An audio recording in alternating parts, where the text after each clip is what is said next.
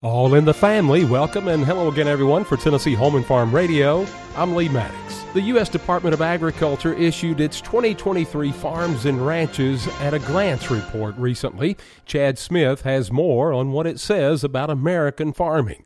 The Farms and Ranches at a Glance report shows U.S. farming is still a family business. Betty Resnick, an American Farm Bureau Federation economist, says the report is a project of USDA's Economic Research Service and National Agricultural Statistics Service. The America's Farms and Ranches at a Glance report is from ERS and NASS, and it describes characteristics of U.S. farms and ranches. They use data from the Agricultural Resource Management Survey, which is an annual survey of about 19,000 farms. The report says a large number of U.S. farms are still owned by families. One of the biggest findings is that farming continues to be a family business. 97% of all U.S. farms are family-owned, and family farms account for 90% of all farm production by value. In addition, 88% of all farms are classified as small family farms. Resnick says the report underscores the financial conditions for U.S. farms. It puts high-risk farms as those operating at under a 10%